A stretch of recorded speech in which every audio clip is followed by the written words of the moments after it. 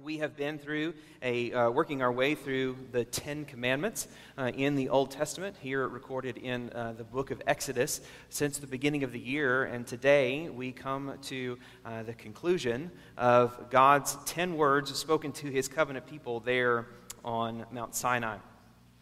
God has designed our world to function according to principles of justice. And one of the keys and the key principles of justice in our world is this notion of fairness. I recently saw a YouTube video that was, I think it was a clip of maybe a TED Talk where a scientist was talking about how they did an experiment with two capuchin monkeys on fairness. And in this clip that they showed, there was a scientist who was standing in front of these two monkeys that were each in their own cage. And they gave each monkey a task. The task was that they would put a rock in a door on one side of their cage, and they were supposed to hand that rock back to them out of another side. And when they performed their task accurately, they received a reward. And so the experiment begins where the scientist places the rock inside of the cage, and the first monkey grabs the rock and moves to the other side and hands the rock out. And the scientist then rewards this monkey with a slice of cucumber. And the monkey grabs it and begins eating it. And she does the same with the monkey on the right. He gets the rock, and then she gets a slice of cucumber, and everybody's content. She goes back to the first monkey at that point and performs the experiment again, gives the rock and gives the monkey a piece of cucumber when the monkey gives it back. But the second monkey, and when she returns the rock back, she this time gets half of a grape. And the first time that she tries this, the first monkey grabs the cucumber like he got the first time, and he's beginning eating it, but he recognizes in that moment, I got a cucumber and she got a grape. And so the scientist then goes for a third round, and she gives the monkey the rock, and the monkey goes around and hands it back to her, and she gives that first monkey a cucumber again. And at that point, that first monkey looks at the cucumber, reaches back out of the cage, and throws the cucumber in her face. Because the monkey recognizes, and this goes on, she tries it multiple times, and every time that she gives this monkey a cucumber and the second monkey a grape, the first monkey throws the cucumber back at her and begins shaking the cage violently because she knows that this is not fair. And if even a monkey has an ability to understand this notion of fairness, and where this monkey sees disparity and responds with indignation, how much truer must this be of you and I? As human beings, cognizant of our surroundings.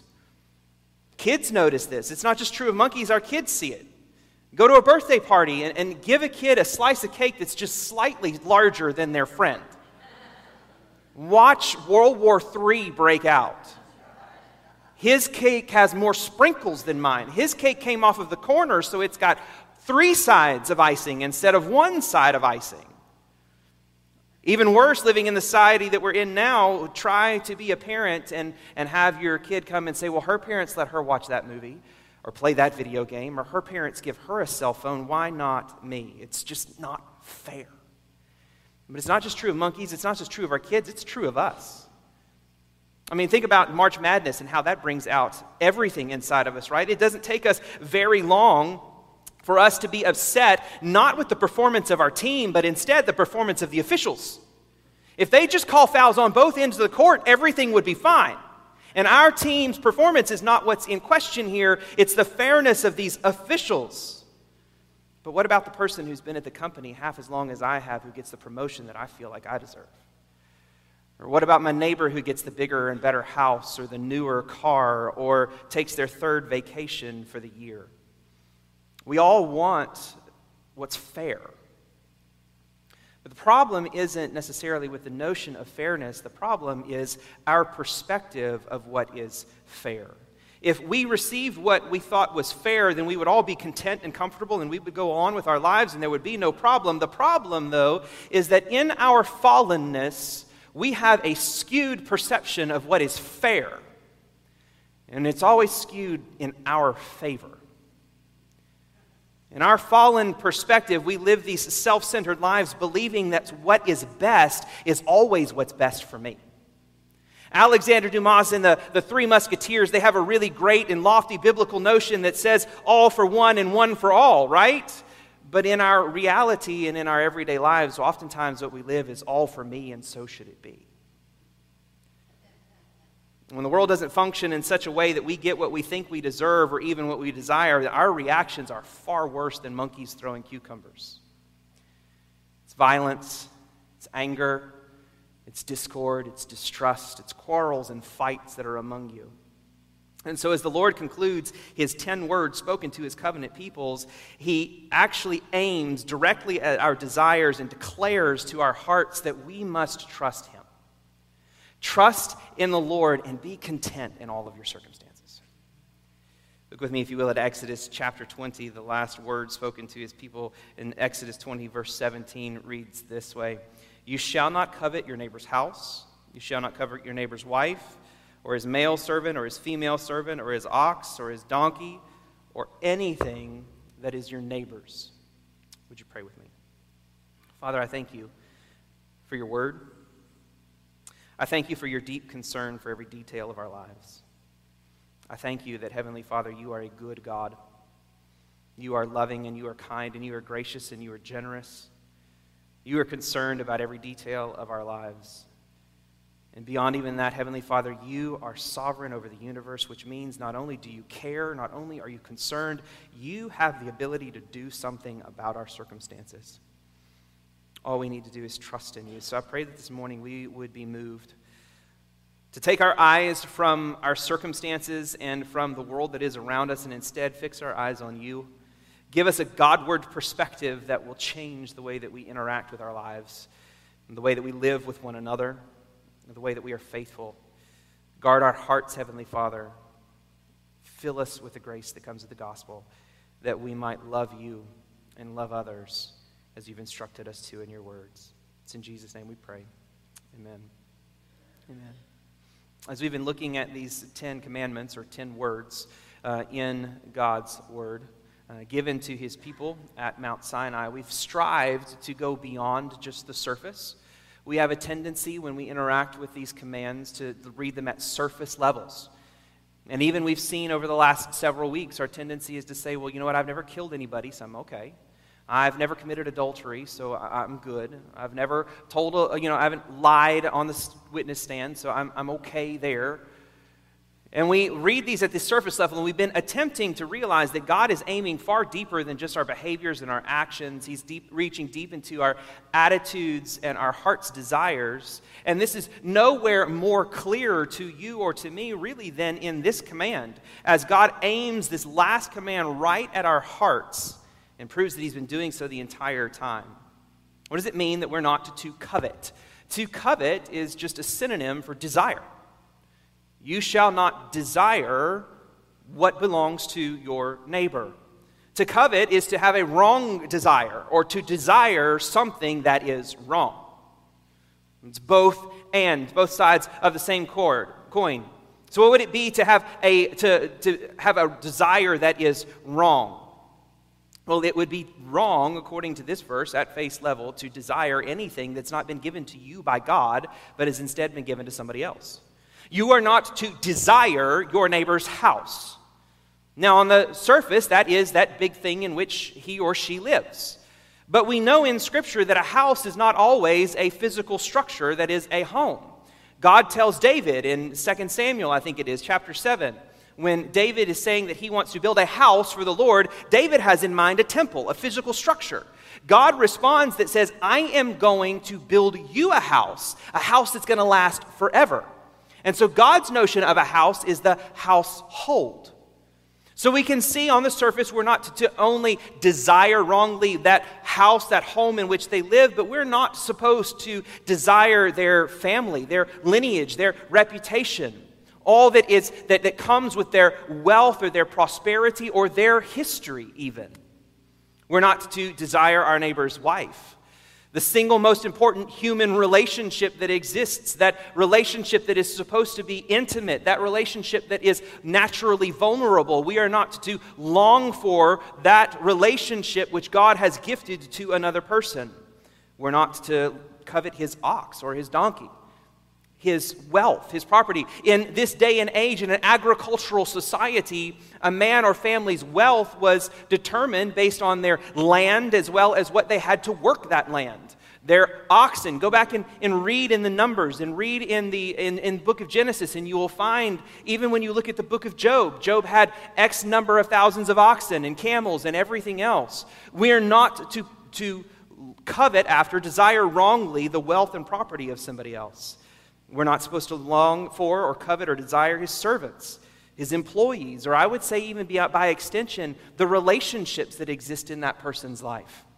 Friends, family, connections, and so on and so forth. And then as though God just needs to make sure that it's all clear, he says, don't covet anything that belongs to your neighbor. Just that last phrase gets it all. Anything that is your neighbor's. Goes back to this principles of stewardship that we established when we talked about the command in which God says we're not to steal. That God is the giver of all things, and God has entrusted certain property, certain positions, certain power to individual peoples, and they are accountable for that.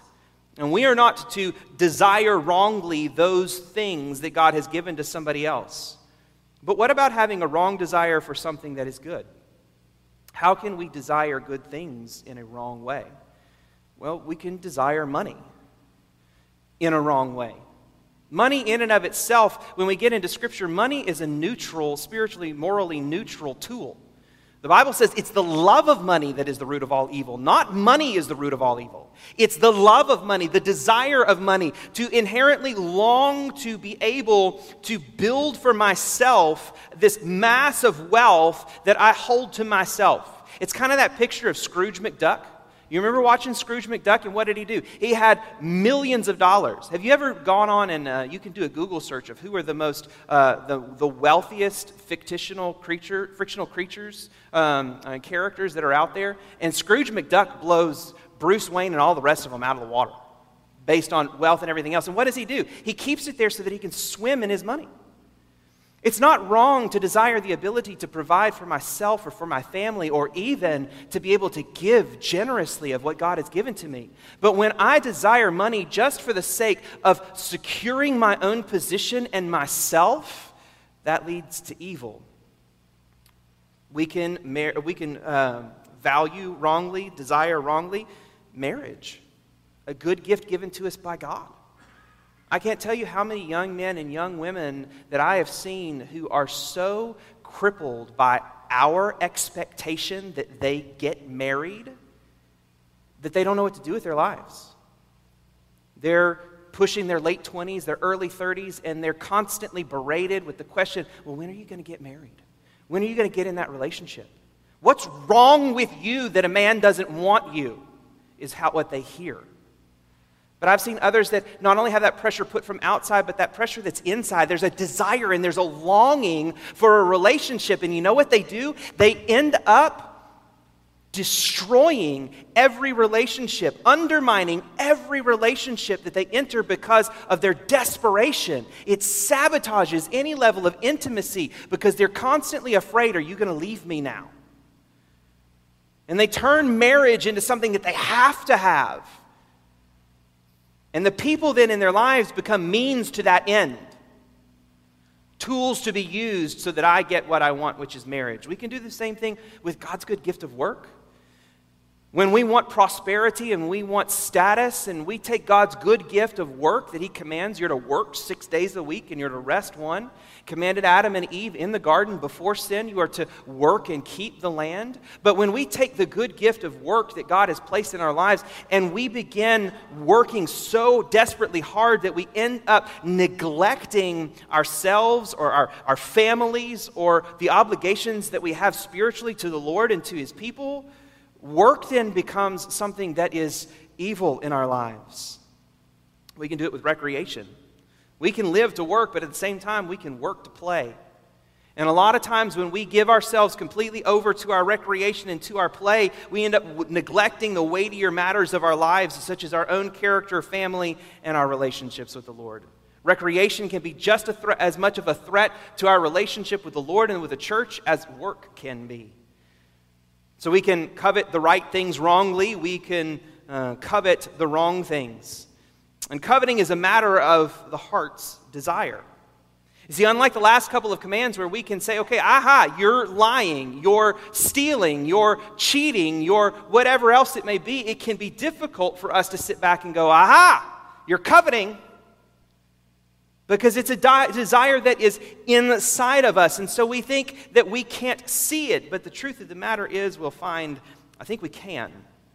Because God's command that we not covet is a beautiful way that God has decided to tie a nice big bow on top of these 10 commandments. Coveting is directly at our hearts.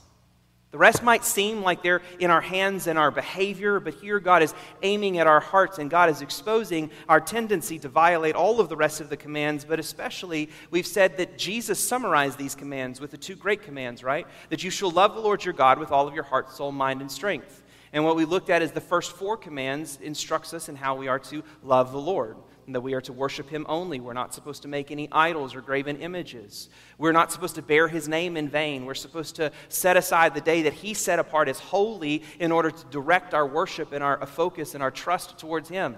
The last 6 can be summarized in what Jesus says is the second greatest command. You shall love your neighbor as yourself. So in loving our neighbor, I'm supposed to honor those that God has placed in authority over my lives. My mother and my father first. I'm supposed to value the lives of other people, so I'm not supposed to murder. I'm supposed to value the relationships of other people, so I'm not to commit adultery.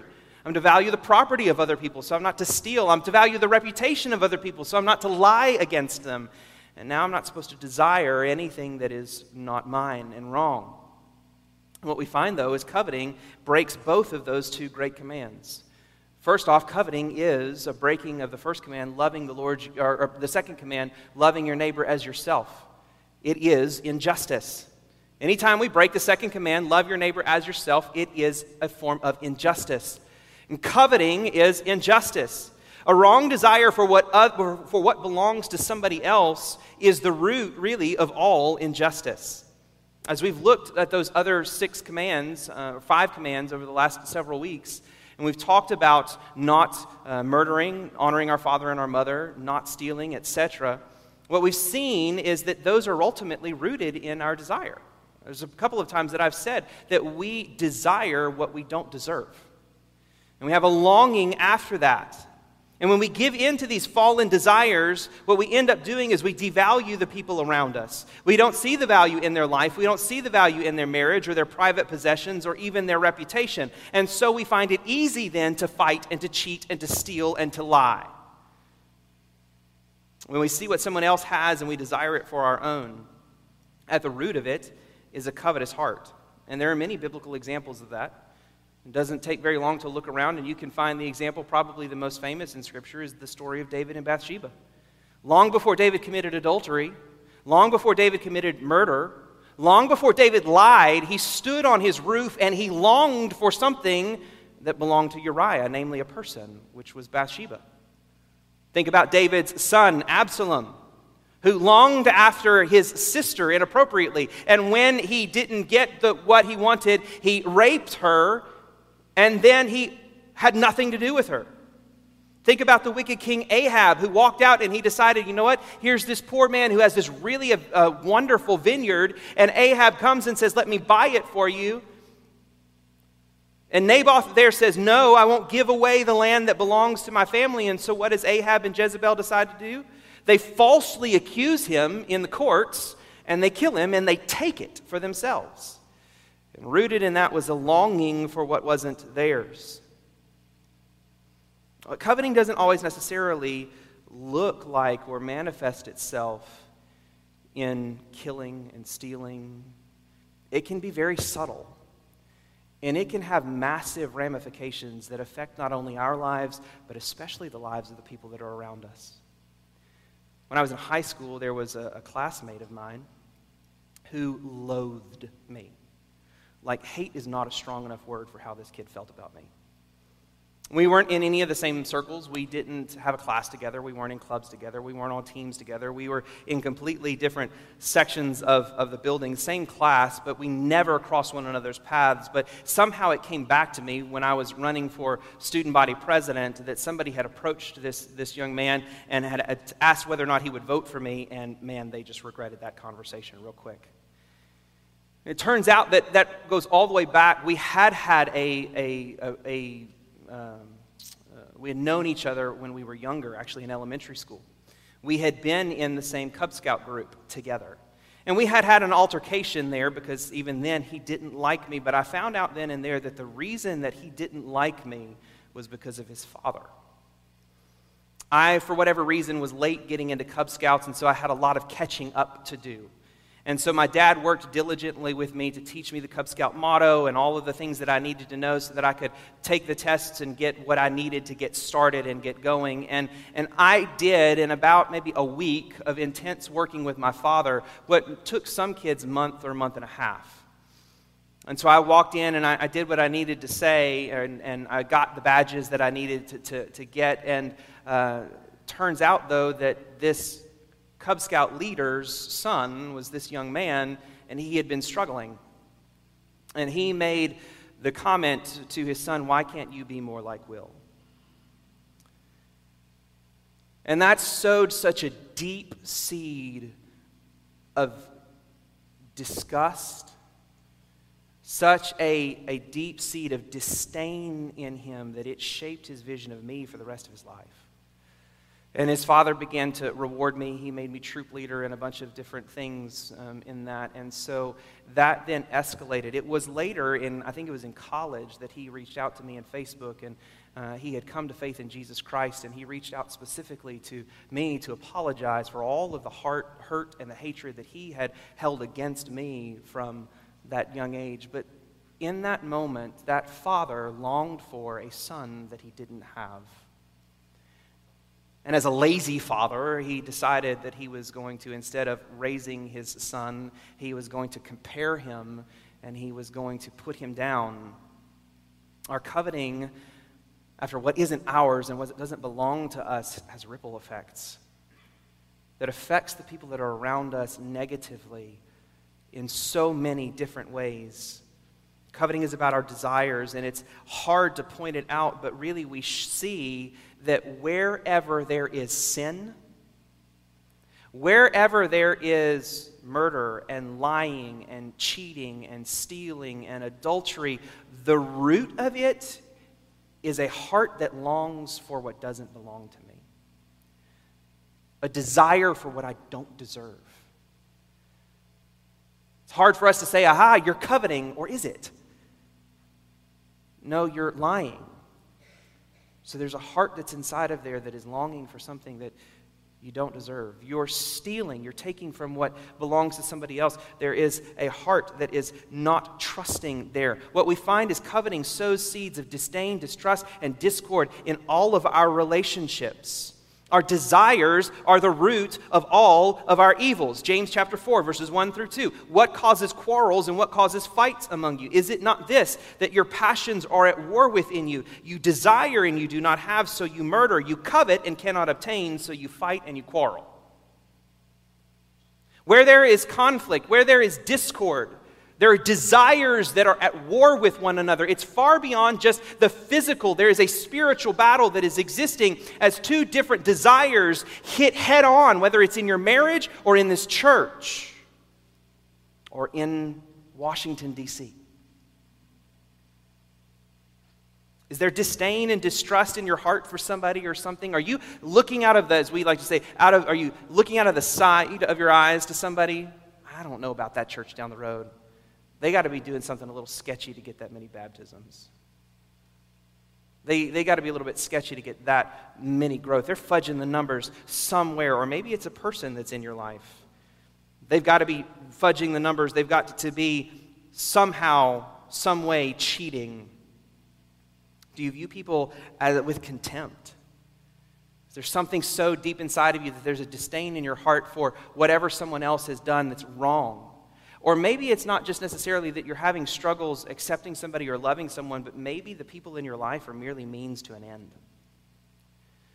Maybe your coworkers and your job and the place that you are, you can't really live in the moment and serve in that place because your eyes are on the next step in your career. And you're not actually loving and caring for the person that is there, or the church that is in front of you, or the community that is in front of you. You're always looking beyond the people that are in front of you to the people that you want around you, and so you're ignoring them. But wherever there is fighting, James has already told us that at that point there is desires and coveting that is the root of it.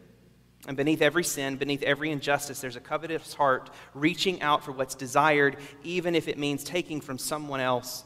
But most of all, it's taking from the Lord. You see, coveting isn't just injustice. Coveting is also idolatry. It's exactly what Paul says in both Ephesians and Colossians. In Ephesians chapter 5, he says coveting is idolatry. In Colossians chapter 3, verse 5, he says coveting is idolatry. Well, how in the world is longing for what is somebody else's or longing for what I don't have, how is that idolatry? Well, when we wrongly desire what belongs to others, it's ultimately a declaration that I don't believe that God has been fair to me. When you're at that birthday party and you cut that slice of cake for your kids and that one kid gets frustrated, it's not just a frustration that in this moment he got more than me, it's that you weren't fair. And when my son comes in and says, hey, can I have a piece of candy? And we say no. Well, that one got a piece of candy. Yes, I understand, but here's the thing that you seem to have forgotten in the moment. You got a slice of cake at school, and he didn't. And so we have a larger perspective as your parents, but ultimately in that moment, it's not just simply about what I want. It's ultimately about, you didn't treat me correctly, Mom. You didn't treat me fairly, Dad. And when we covet, it's actually a declaration deep in our hearts that says, God, you're not fair. It's doubting in the goodness of God. See, before coveting is a personal problem or even an interpersonal problem, it's a theological problem. It's rooted in a doubt and a distrust or even maybe just an ignorance of what the Bible teaches us to be true about God. And when it comes to this notion of coveting and when it comes to this notion of how we live our lives, there are two very powerful biblical truths that we have to hold simultaneously. First and foremost, the notion that God is sovereign. We saw this specifically in our study on the command that we must not steal. God owns all things. God gives all things. God, everything that we have in our lives comes from God. He directs our lives. He rules our lives in every detail of the universe. He is the sovereign God over all of the universe. He sees every single detail from beginning to end. He knows it all. There is nothing that can catch him off guard. There is no force or no individual who is ever more powerful than God. And nothing that can upset or overthrow God's rules. When we forget this or we downplay this truth, then we tend to think that we are really God's and my desire for my life is ultimate. And God then simply becomes a means to an end to get what I want. That's exactly what Paul says in the book of 1 Timothy as he starts talking about the evil teachers that might arise in the end times. And he says in 1 Timothy chapter 6, verse 5, he concludes this, that there's constant friction among all people who are depraved in mind and deprived of the truth, imagining that godliness is a means to gain. That if I live the right way, if I do what God tells me that I'm supposed to do, then God is somehow obligated to give me what I want. Health, wealth, prosperity, a life of ease and success. But this will never do. God alone is God, and we must humble ourselves before the Lord and realize that He alone is the sovereign God of the universe, and we have to humble ourselves to submit to His plan. But we have to balance our understanding of God's sovereignty over all things with also God's love and goodness. God is good. God is not just far and separated away from the world that He has created. It's not as we've said, it's been said by I think apologists and others, God is not the great watchmaker who created the world and wound it up and is now letting it run. God is intimately involved in every detail of our lives, proving his goodness again and again as he shows his people that he is ready to give good gifts. He's ready to provide all of our needs, and he's shown this primarily in the first gift, which is his gift of redemption. This circles all the way back around to the very first word that God spoke here in this passage of Scripture in Exodus chapter 20. God spoke all these words saying, and he begins with, I am the Lord your God who brought you out of the land of Egypt and out of the house of slavery. You remember, all of these words, these commands given to us by God are built upon the foundation that God has saved us. These are not the means of earning salvation or earning God's favor or getting things from God, but instead, because God has rescued this people from Egypt, has pulled them out of the house of slavery, has placed his name upon them, I am the Lord your God, this is then how they live. They don't live to get that name, but because they've been given that name, they live in such a way that they bring him honor and they trust him even in every detail of their lives. See, when we forget that God is good, we approach him as some despot that's up there just running things in a cold manner. And we distrust that. And we turn from that, and we run away from him, seeing him as unkind and unfair and unjust. And when we see him in this way, we turn from him, and then we decide, I can do better than God. And I'm going to do it in my own strength and in my own way. And just like the first time, God is merely a means to our ends. We're a greater God than God. Now I have the ability to do what only God can do. And so we are gods in our own rights then. So if coveting is both idolatry as well as injustice, it's a breaking of both the greatest command and the second greatest command, to love God and love our neighbor. How then do we live lives that bring him honor? What is the antidote to our covetousness? It's contentment. Contentment is the key. Paul says in 1 Timothy chapter 6, when he says that these wicked, evil people, they see godliness as a means of gain, Paul then responds in the very next verse, godliness with contentment is great gain. Godliness is tied to contentment. A being at peace with my circumstances. Elsewhere in the New Testament, Paul says, I've learned to be content in all circumstances. Whether I have wealth, right? Paul doesn't condemn the wealthy. He doesn't say that you shouldn't pursue that. Paul says, I have learned to be content when I've had much. And so I can be content in God's gift and his graciousness and his goodness in my life in this. But Paul also says, I have learned to be content when I've had very little or nothing. He's learned to be content when he is accepted and loved, and he has learned to be content when he is beaten and cast out.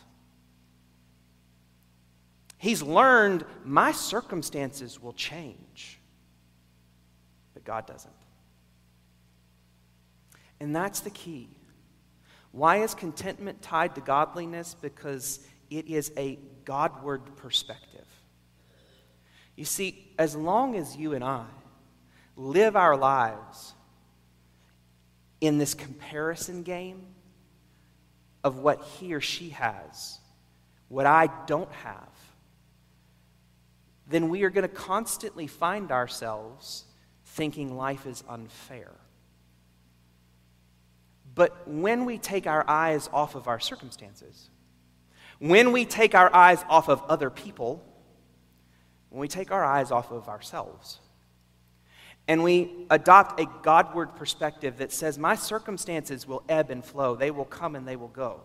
Isn't that the promise that we make even as we stand on our wedding day? In sickness and in health, for richer or for poorer, for better or for worse, I will be steadfast. Why? Because God is steadfast in the same way.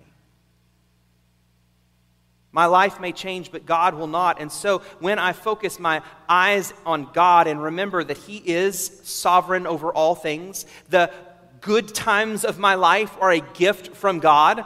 The bad times of my life where there are trials and there are sufferings, that God is not abandoned me in that time. God is not somehow caught off guard in that time, but God is with me even more intimately in that time to shape and mold and carry me through it. God does not change, but He is steadfast and He is stable and He is good. And everything that comes into my life, even though it may seem difficult or tough or wrong in the moment, God has the unique ability to turn around for our good. Because even when we are tempted to say, God, this isn't fair. God, it's not fair that I don't have the money that I need. It's not fair that I'm sick. It's not fair that I can't seem to find the job or progress in this workplace in the way that I want. My life isn't fair, God. The Bible would remind us that God is sovereign and God is good and God's plan is always better than yours. Stop and think about that.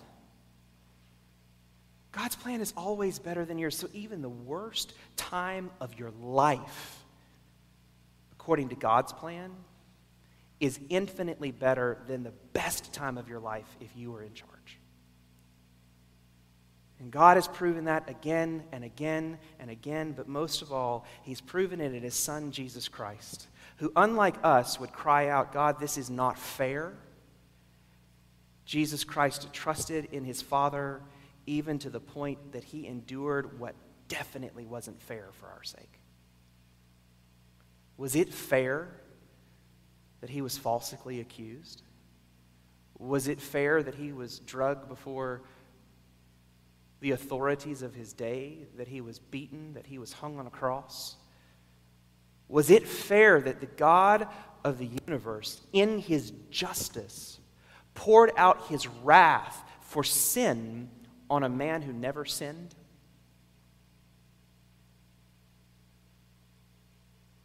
Jesus Christ embraced what wasn't fair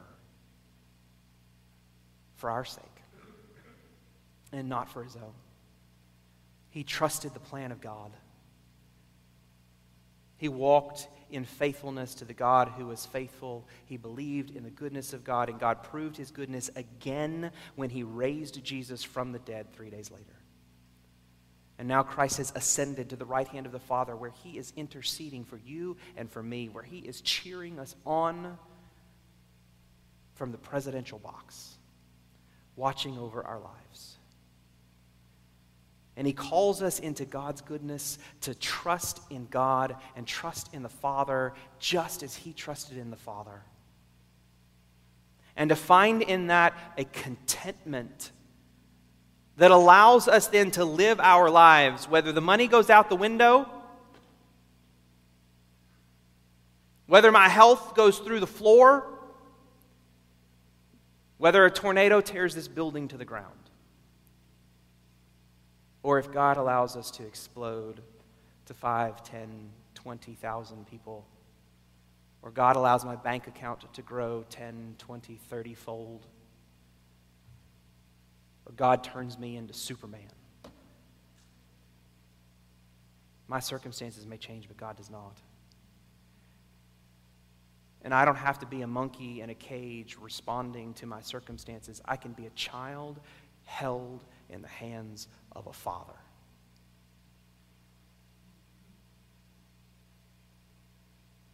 And no matter what it is, see that picture in your mind of that father sitting in a bumpy car or on a ship that's being tossed to and fro by the waves of a storm, and yet there the father is holding that child, and no matter what it is that happens around, the father never fails. Earthly fathers will fail. I will fail as your pastor. God will never fail. And so we can trust in Him and pursue trust, which is the key to contentment. And trust is rooted in, first and foremost, receiving from God His goodness and His love that comes in His Son, Jesus Christ.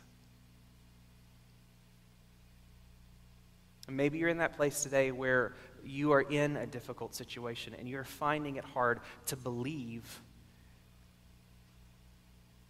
then I would encourage you stop trying. Because you'll never be able to stir up the belief in your own heart. You'll never be able to create it in your own mind. Instead, I would encourage you, just like that father who brought his epileptic son to the feet of the disciples as one last-ditch effort, can you heal him? And they failed. When Jesus came on the scene, he says, if you can do this, would you? And Jesus said, if. Everything is possible for those who believe. And his prayer was, I believe. Help my unbelief. Are you in that difficult place where you're finding it difficult to trust in the Lord? You see the success of so many people around you, and you're struggling. Cry out to the Lord, not to change your circumstances, but to change you. That then you might, in knowing his goodness and trusting in his faithfulness, receive from him the love that is needed to then love him with all of my heart, soul, mind, and strength. Love my neighbors as myself. And where and when I am overflowing with the love of God that is my gift in Jesus Christ, then keeping these commandments is just an overflow of a loving relationship with the Father who is in charge and who loves perfectly. Can you trust him today? I invite you, would you trust him today?